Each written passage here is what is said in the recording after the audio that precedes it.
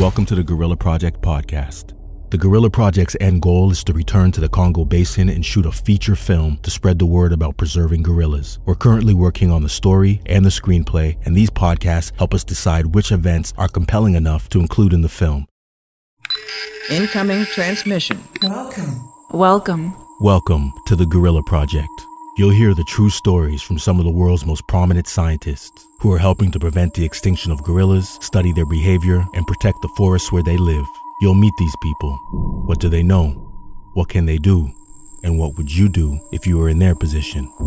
Get an inside look from the front lines of the war against deforestation, poaching, and climate change. You're listening to the Gorilla Project. Hello everyone, welcome to Luango National Park. We are at Yatuga Gorilla Research Camp. My name is Sonia.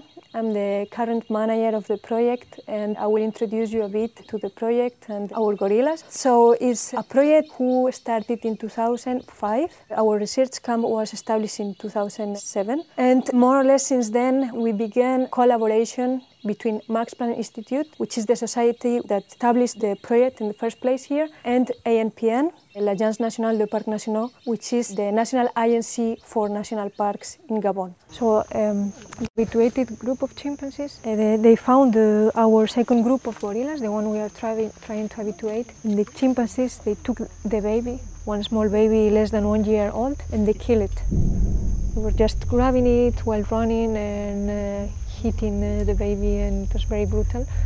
And finally the baby died. This podcast episode explores this incident.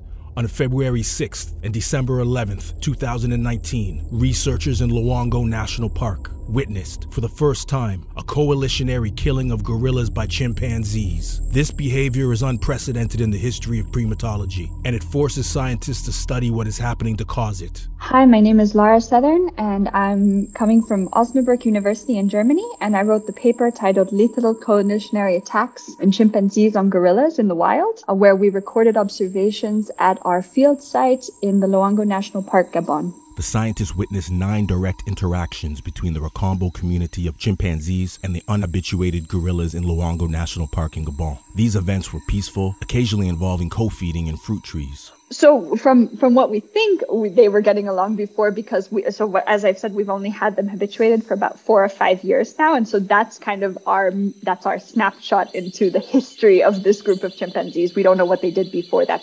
But from up until this point, so February 6, 2019, everything that we knew about kind of gorillas and chimpanzees, we thought that there was this kind of levels of mutual avoidance. So when you'd be in the forest, and what you usually get with gorillas is you get a scent. So you can, they really smell very strong. And once you're a chimp researcher, you can very much distinguish between this chimp and gorilla scent, because it's very, very different. And we spend the whole days around chimps.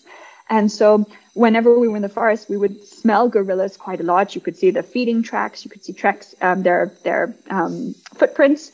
And so we always knew they were there, and we'd hear them sometimes. And the chimps, it was really almost like kind of an indifference. And we did have these 9 encounters.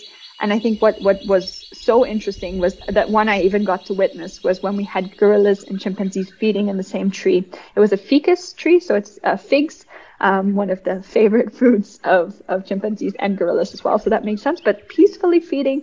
And so it wasn't something we thought about more, because that was more in line with the research that had been done at other field sites. And so when these attacks happened, it was really something that I don't think I would have ever been expecting on any level. Then on February 6, 2019, history changed forever. So that morning, we do what we always do. We get up very, very early to go to the nest site of our chimpanzees where they slept the night before. So that's how we do kind of our focal follows. We follow one individual per day.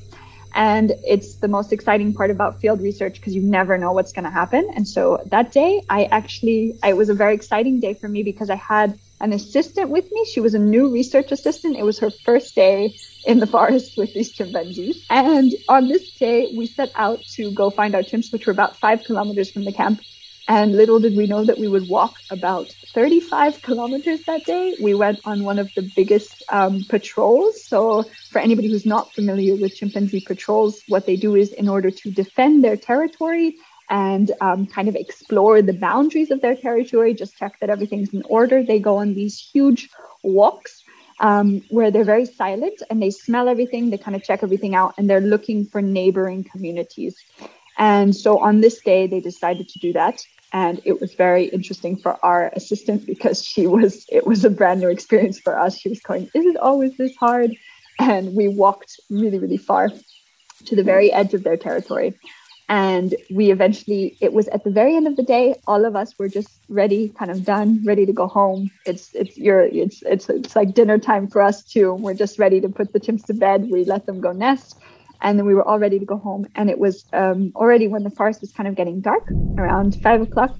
And that's when all the kind of crazy commotion began. So they had come back into the territory and they were re-entering their territory after this big patrol. So when we were coming up, we went into this really, really dense piece of forest. And I was following my focal individual who was Pandy. And we were following him, and after a while, you kind of start to lose sight. And we heard this very distinctive scream of a chimpanzee called Freddy. And once we heard that scream, I then heard immediately after the scream, I heard a very loud bark. And I immediately knew that was not.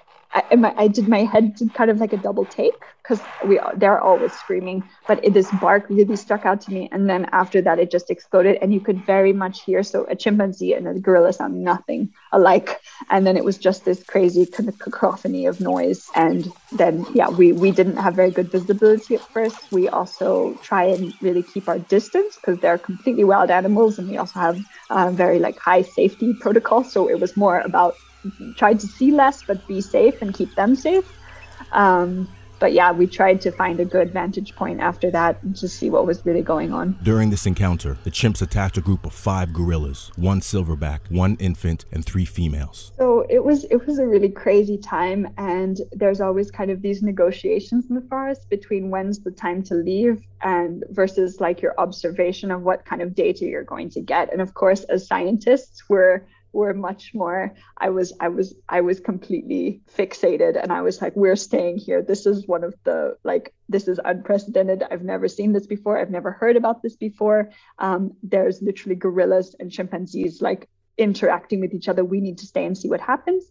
A lot of our field guides, of course, are a lot less on kind of the interested in the data that's being collected. And so they were very much like, this is not okay, we need to leave. And it was very much like a trade-off between us. And so we kind of found this middle ground of where we could stay and watch from a very far distance and kind of just monitor the situation. And we were always going okay, 5 more minutes. The chimpanzees made alert calls, barks, and roars. The gorillas responded by roaring and barks of their own. The silverback charged a female adolescent chimpanzee named Gia and sent her flying into the air. It's pronounced Gia, but it's fine.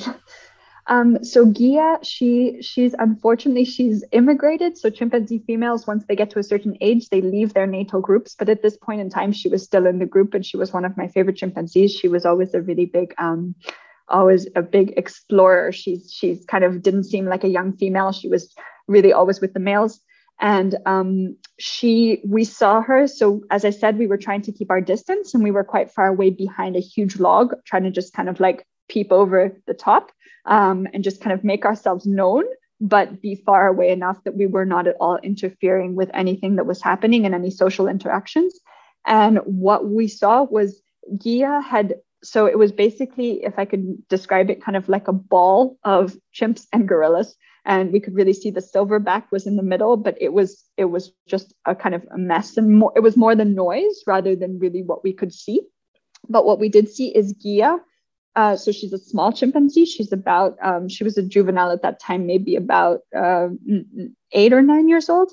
And she kind of got thrown back. So we saw her just kind of get thrown out of this fight. And chimpanzees fight a lot, but this was really, I was very worried about her. The male chimps responded by surrounding the silverback and attacking him. The silverback retreated with his family. The researchers later observed that the chimps captured the gorilla infant, then passed it around for an hour and beat it to death. We never found the body of the gorilla that was taken that day.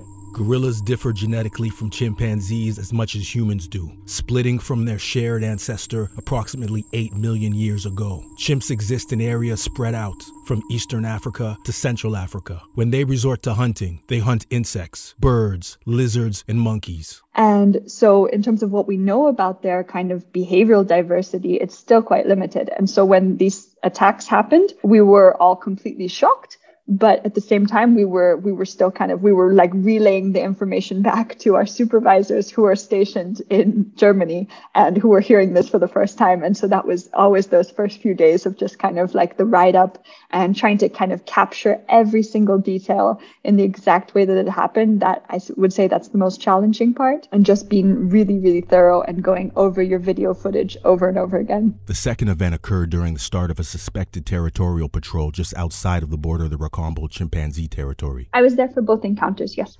My supervisor, one of my professor here, Tobias Deschner, he told me, he's like, how come you're always there? Like, what are you doing to these poor chimps? Because it was really just the chances of just these 2 days. I mean, it's a super rare event, right? It was 2 times. And I can't really say happy to be there, but I'm happy for having to see these kind of observations. And I think it's a super interesting topic. So I'm happy in that sense that I was able to witness it. But yeah, it was crazy both times. It didn't get any easier. And I think one of my only strategies for kind of these things, and I think anybody working with wild animals know that this is a completely natural phenomenon, and you kind of have to see it like this. You kind of take yourself out of the picture as an observer, and you are just that. You are observing something that is happening that you don't really have any say on, if I can say it like that, morally, because they are entirely different species, and we're not in their minds. We don't know what they're thinking. So it's very easy to make prejudgments about their kind of behaviors. And one thing I found that's really helpful is always to watch animal behavior through from behind a lens. So when something kind of crazy is happening, or when something uncomfortable is happening, if you just film, there's almost this like kind of wall between you and what you're seeing, and then you kind of remember your place as just an observer. So that's always something that helped me, and that really helped me in both of those instances to kind of just document what I was seeing, rather than put my own kind of opinions on what I was seeing. Yeah, so that was also a hard day. Both of these were really kind of long days. That day they were way up in the north, so these both happened in completely different parts of the territory, and that's also really interesting. But it just goes to what they were kind of eating at the time. So chimpanzees are very mobile. They're constantly just going around eating whatever fruit is ripe. So they'll spend lots of different time in different parts of the territory. And on December 11th, we were up in the far north. And whenever we go up there, everybody kind of gets a little bit grumpy because there's the big swamps. And when there's swamps, it means you have to swim. And so when we were going towards the big northern swamps, everybody was already kind of like, they're going to go on a patrol. And you could see the chimps had changed their kind of behavior. Once they get outside of their territory, they get very quiet. And it was exactly the same as the behavior they had on the 6th, which is what they do when they're going into neighboring chimpanzee communities usually. Chimpanzees organize their hunts in groups, listening for specific vocalizations, preying on birds, monkeys, lizards, insects, and other non-primate mammals. So what chimpanzees do is when they're on patrolling, there's kind of these definite signs to look out for, I would say, or that have been seen across multiple field sites and that usually take place. So they'll walk in single file. So if you ever see kind of chimpanzees, usually when they move through the forest, they're kind of all spread out and kind of like some people are over there playing and some of them are walking, some of them are feeding. But when they go on patrol, it's like it very much changes and they go into this single file, kind of almost looks like a military line. And they get very, very silent. And chimpanzees usually can be very loud. So it's a big difference. And there's no little kind of whoos to each other. They're very silent. And what they do is they'll sniff all of the vegetation as they're walking along. Or if they come across like a fruiting tree with fruits on the ground, they'll smell all the eaten fruit to figure out if there had been other chimpanzees there, for example. So there's a lot of these kind of tense moments where they'll like pause mid-step. And they're just very on edge and listening. So it was Freddie who was in front with a female called Joy, and they were traveling again. And so Freddie, he got up and he stood bipedal. So chimpanzees will often do this when they want to get a bit better look at something. They can go up bipedally, and he got up bipedally and he immediately started with these alarm barks. And my initial reaction, because I had already seen them on patrolling behavior, was that they had found a chimpanzee group. And And I'm always like, oh my gosh, like what's going to happen? So we were all already kind of in like full alert mode. Once you hear those alarm barks, you know that there's something in the area that's dangerous to them, which is sometimes dangerous to you. So we pay very good attention to what they're doing. And so he got up on all fours, and then immediately the group was all there. And that was kind of the start of that encounter. And it was very different because the second time we found the gorillas up in the trees, and they were feeding very high in a tree. And it was hard at first. I mean, it's hard. We were very far away, and you could kind of just see the silhouette. And so originally we didn't know if they were chimps or gorillas. And then we heard the vocalizations, and that's how we knew. The chimpanzees encountered a family of 7 gorillas high in the trees. They climbed up to attack them. However, all was lost when the silverback climbed down from the tree and fled. So I don't know if we can say shouldn't have done. It's a pretty hard decision sometimes in that case. I think, you know, they were like 7 gorillas up against a group of 27 chimpanzees, and chimpanzees are very vocal, they're very loud, and they cooperate. This is something we talk about in the paper as well. They're very cohesive in terms of the behavior when they feel like their group is threatened, or when they're going into doing kind of a collective behavior, all of them participate. And this occasion was kind of it was no different to that. They were all really fully involved, down to the level of like juveniles were barking at these full-grown adult gorillas, which is something that I haven't really seen before. And so that was really, it was a whole group activity. And so in the sense, the silverback fleeing, I think it was also just a choice of maybe like personal safety. And I know I think it was probably a hard choice to make. There was already several other gorillas. I don't know if we mentioned that in the paper, but the gorillas had already fled. So there had only been 2 females and 2 babies left in their group. So I think it was also kind of maybe an initiation of movement that he was trying to get them to follow him.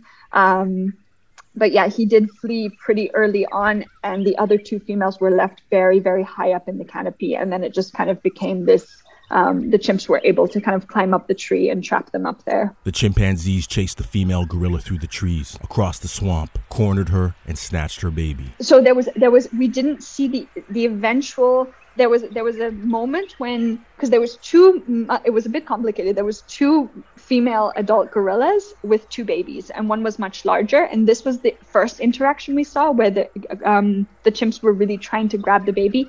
And there was a gorilla called Thea and Gump, who actually got her off of her mother.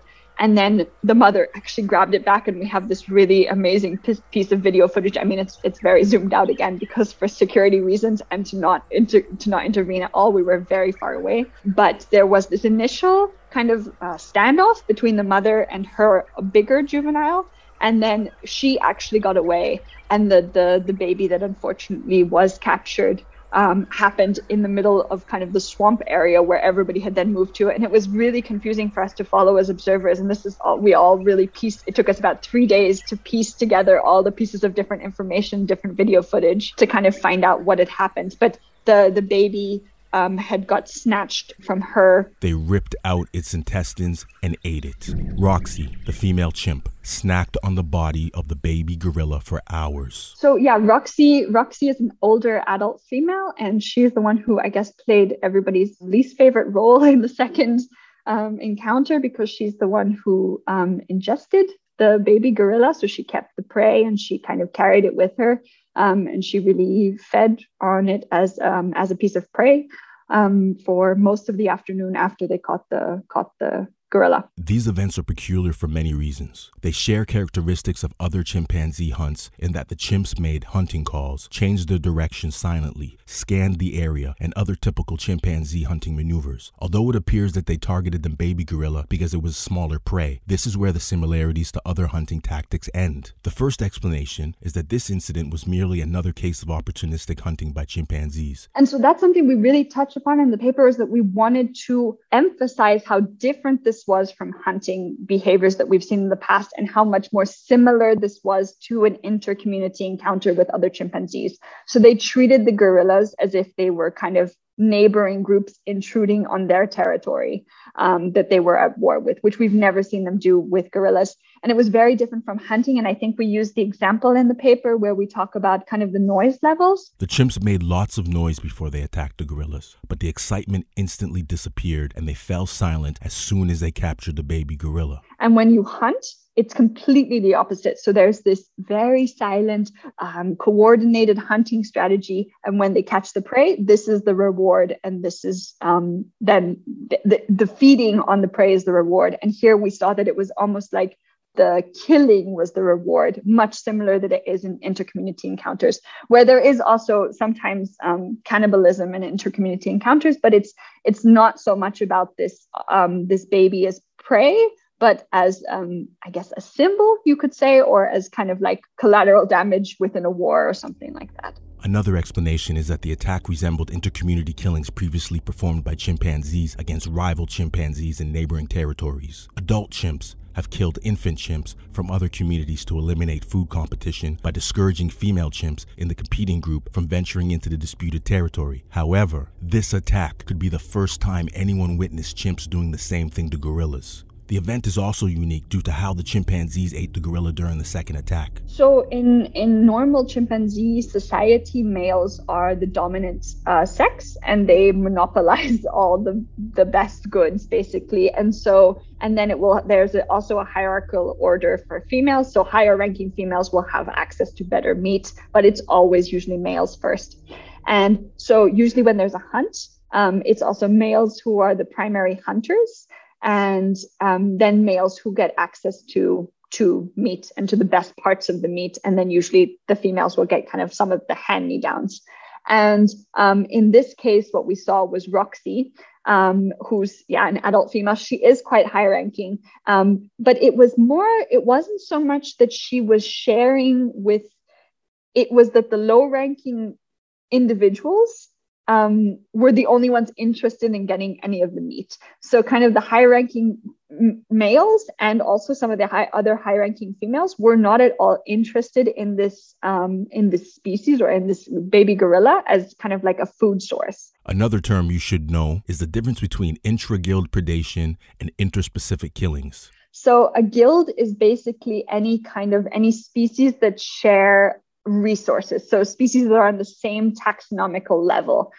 So an example would be kind of like wolves and mountain lions. Like a lot of research that's been done on it is in carnivores. So those are a lot of the comparisons. People would never talk about like chimpanzees and gorillas, usually because we don't see them in that way. And it's usually carnivores because it's about killing another species that uses the same resources as you. And intra-guild implies that then there's some like energetic gain from this interaction, while the inverse, so interspecific killing, is the same kind of taxonomic relation, but it's just killing for the sake of killing as a means to lessen any form of competition. So kind of what we could say is like what we saw in the first encounter, where there was a symbol, or the gorilla was killed and then they didn't feed on it at all. And in the second one, it's a little bit harder to sparse apart kind of what was really happening. Does the study of long-term phenological data reveal if the high levels of food competition result from the recent collapse of food availability due to climate change? Yeah, so they have the largest, I think, phenology banks in, I think, at least in Africa, but I'm not sure about the world. And they monitored tree species in one national park in Gabon. It's actually located kind of in the center of Gabon, and they've got a huge kind of natural diversity of habitat types. So they've got savannas, woodlands, and it's a really big stronghold for some really important keystone species. And what they kind of hypothesized in the paper that things were getting both hotter and drier. And so they report the statistics in there, but I think it's about like a quarter of a degree per decade. And that's huge. If you're just thinking about in 20 years to come, we're talking like at a degree level of already extreme heat and extremely high temperatures for these species to cope with. And then also for species that are frugivores and who rely on these really key fruit species and these fruit seasonal patterns. And when you're in a forest habitat, it can be like, okay, this tree is not fruiting this season, and that doesn't seem like such a big issue. But when it's really on such a large scale where everything is so interconnected, elephants are really like gardeners of the forest, and then they disperse the plants. And I think they also looked at just kind of like the body mass of elephants, and they found a 5% decrease in body mass since the study started, and that's huge changes that we're talking about. And I think that what I was saying, you would see the exact same thing in Luango if we had that kind of same comparable data set, which hopefully we will be able to do soon. Chimpanzees, I mean, it's been shown in quite a lot of research about this kind of people trying to create like how chimpanzees map out resources in their head, and it's been said that they have these kind of like mental maps because they constantly know which fruit resources to go back and visit each year at a very specific time. So they seem to have this very innate kind of understanding, maybe not innate because it's obviously learned, and there's obviously certain members of the group that are better at it and that teach others, that there's this kind of rhythm and flow. And we see this in all kind of natural ecosystems, that there's really this nature has a problem and then a solution to everything. And it's kind of like things like climate change that really complicate these natural systems. And so chimpanzees, just imagine for year after year, they've been going to these same sites, and all of a sudden there's these very slight gradual changes, but that will have huge kind of payoffs in their daily lives, because it will affect kind of their energy levels, their body mass, how far they're able to travel, how tired they are, how able they are to protect themselves against like other groups. There's just so many kind of knockdown effects that we couldn't even quantify at this stage that could be really harmful to not only these populations, but populations everywhere. So, I mean, there's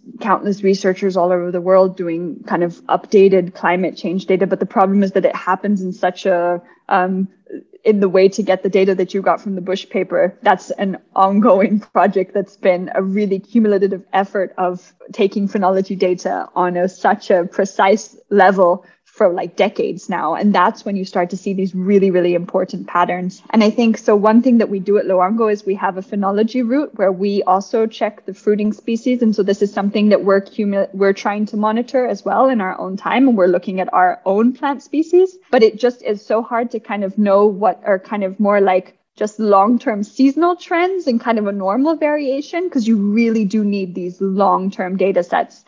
And so I think what we did with the Bush paper and everything, we've taken a lot from that, because I think there you can really see the drastic figures that they're reporting, like huge, just the amount of things that are getting drier, big problems with the rainy season. And there's so many fruiting species that really have those like very specific requirements for temperature changes in order to fruit. And so Luango National Park, as well as Lope, is a big stronghold for elephants, gorillas, chimpanzees. So yeah, it's probably exactly the same thing that's happening. We just don't have the data to support it, but we're really working to get there. So chimpanzees and gorillas, they have quite a high dietary overlap. They're both great ape species, and they both really share a lot of the same food types. And there's been generally what we see in a lot of other sites is that there's quite a level of kind of niche partitioning. And so they've evolved over time to eat different species to limit these levels of competition. But of course, what we think happens in Luango is that at certain times of the year where there's certain key species that are really kind of, I guess you could say, favorite species of both gorillas and chimpanzees, that you might get these levels of very, very high competition. And now in this kind of, I guess, competitive atmosphere that's already there, if you throw in kind of a lower production season for all of those fruit species, you're just going to get basically even higher levels of competition. And so we think that this might be happening, and especially for certain years, this might be more kind of pronounced, that there's a lot less ripe fruit available if it's a bad fruiting season. And if this continually keeps happening, of course, like sources of fruit become more kind of clumped or even more dispersed, but harder to find. And then you're kind of attracting two great ape species to a very limited resource. And then this kind of creates the area like a base for any form of conflict, which you wouldn't have if you had kind of a larger abundance of fruits. So what we're trying to do is we're trying to kind of basically fill in all the gaps of what we couldn't fill in kind of the first paper, because this was really just kind of very exciting research. We wanted to get it out there that like, look, this is what's happening. And there's so many angles to look at it from it, or why it's interesting. It's interesting from a species perspective, just because we haven't ever heard of this reported across any other field site in which there are both chimpanzees and gorillas, and they do coexist in other places, and this hasn't happened yet. So it seems like there must be something going on. And we really need to, what you need is long-term data, right? So it's a really ongoing process. And I guess what I could say is that there do continue to be encounters. We haven't had any lethal encounters, but I think that that's also super interesting in terms of like a long data set to see what kind of how these interactions evolved. And we've only really seen a snapshot of time in both of these species' life. We don't know what was happening before we habituated them. And we only start for that. That's like our start, but we don't know what happened before. So it's really a kind of cool time, I could say, to kind of start to piece together all the puzzle pieces. So it's a really incredible experience. And I thank the world every day that I get to really experience the lives of one of our closest living relatives. In every way that they're similar to us, they're also so different. And I think that's one of my favorite things about learning about them and spending time with them. Remember to subscribe to this podcast if you'd like to receive notifications every time we release a new episode. And if you'd like to help us spread the word about the plight of gorillas, it helps if you leave a positive review, because platforms like Apple and Google use it to decide whether or not to let more people know about this podcast. To learn more, go to gorillaproject.org.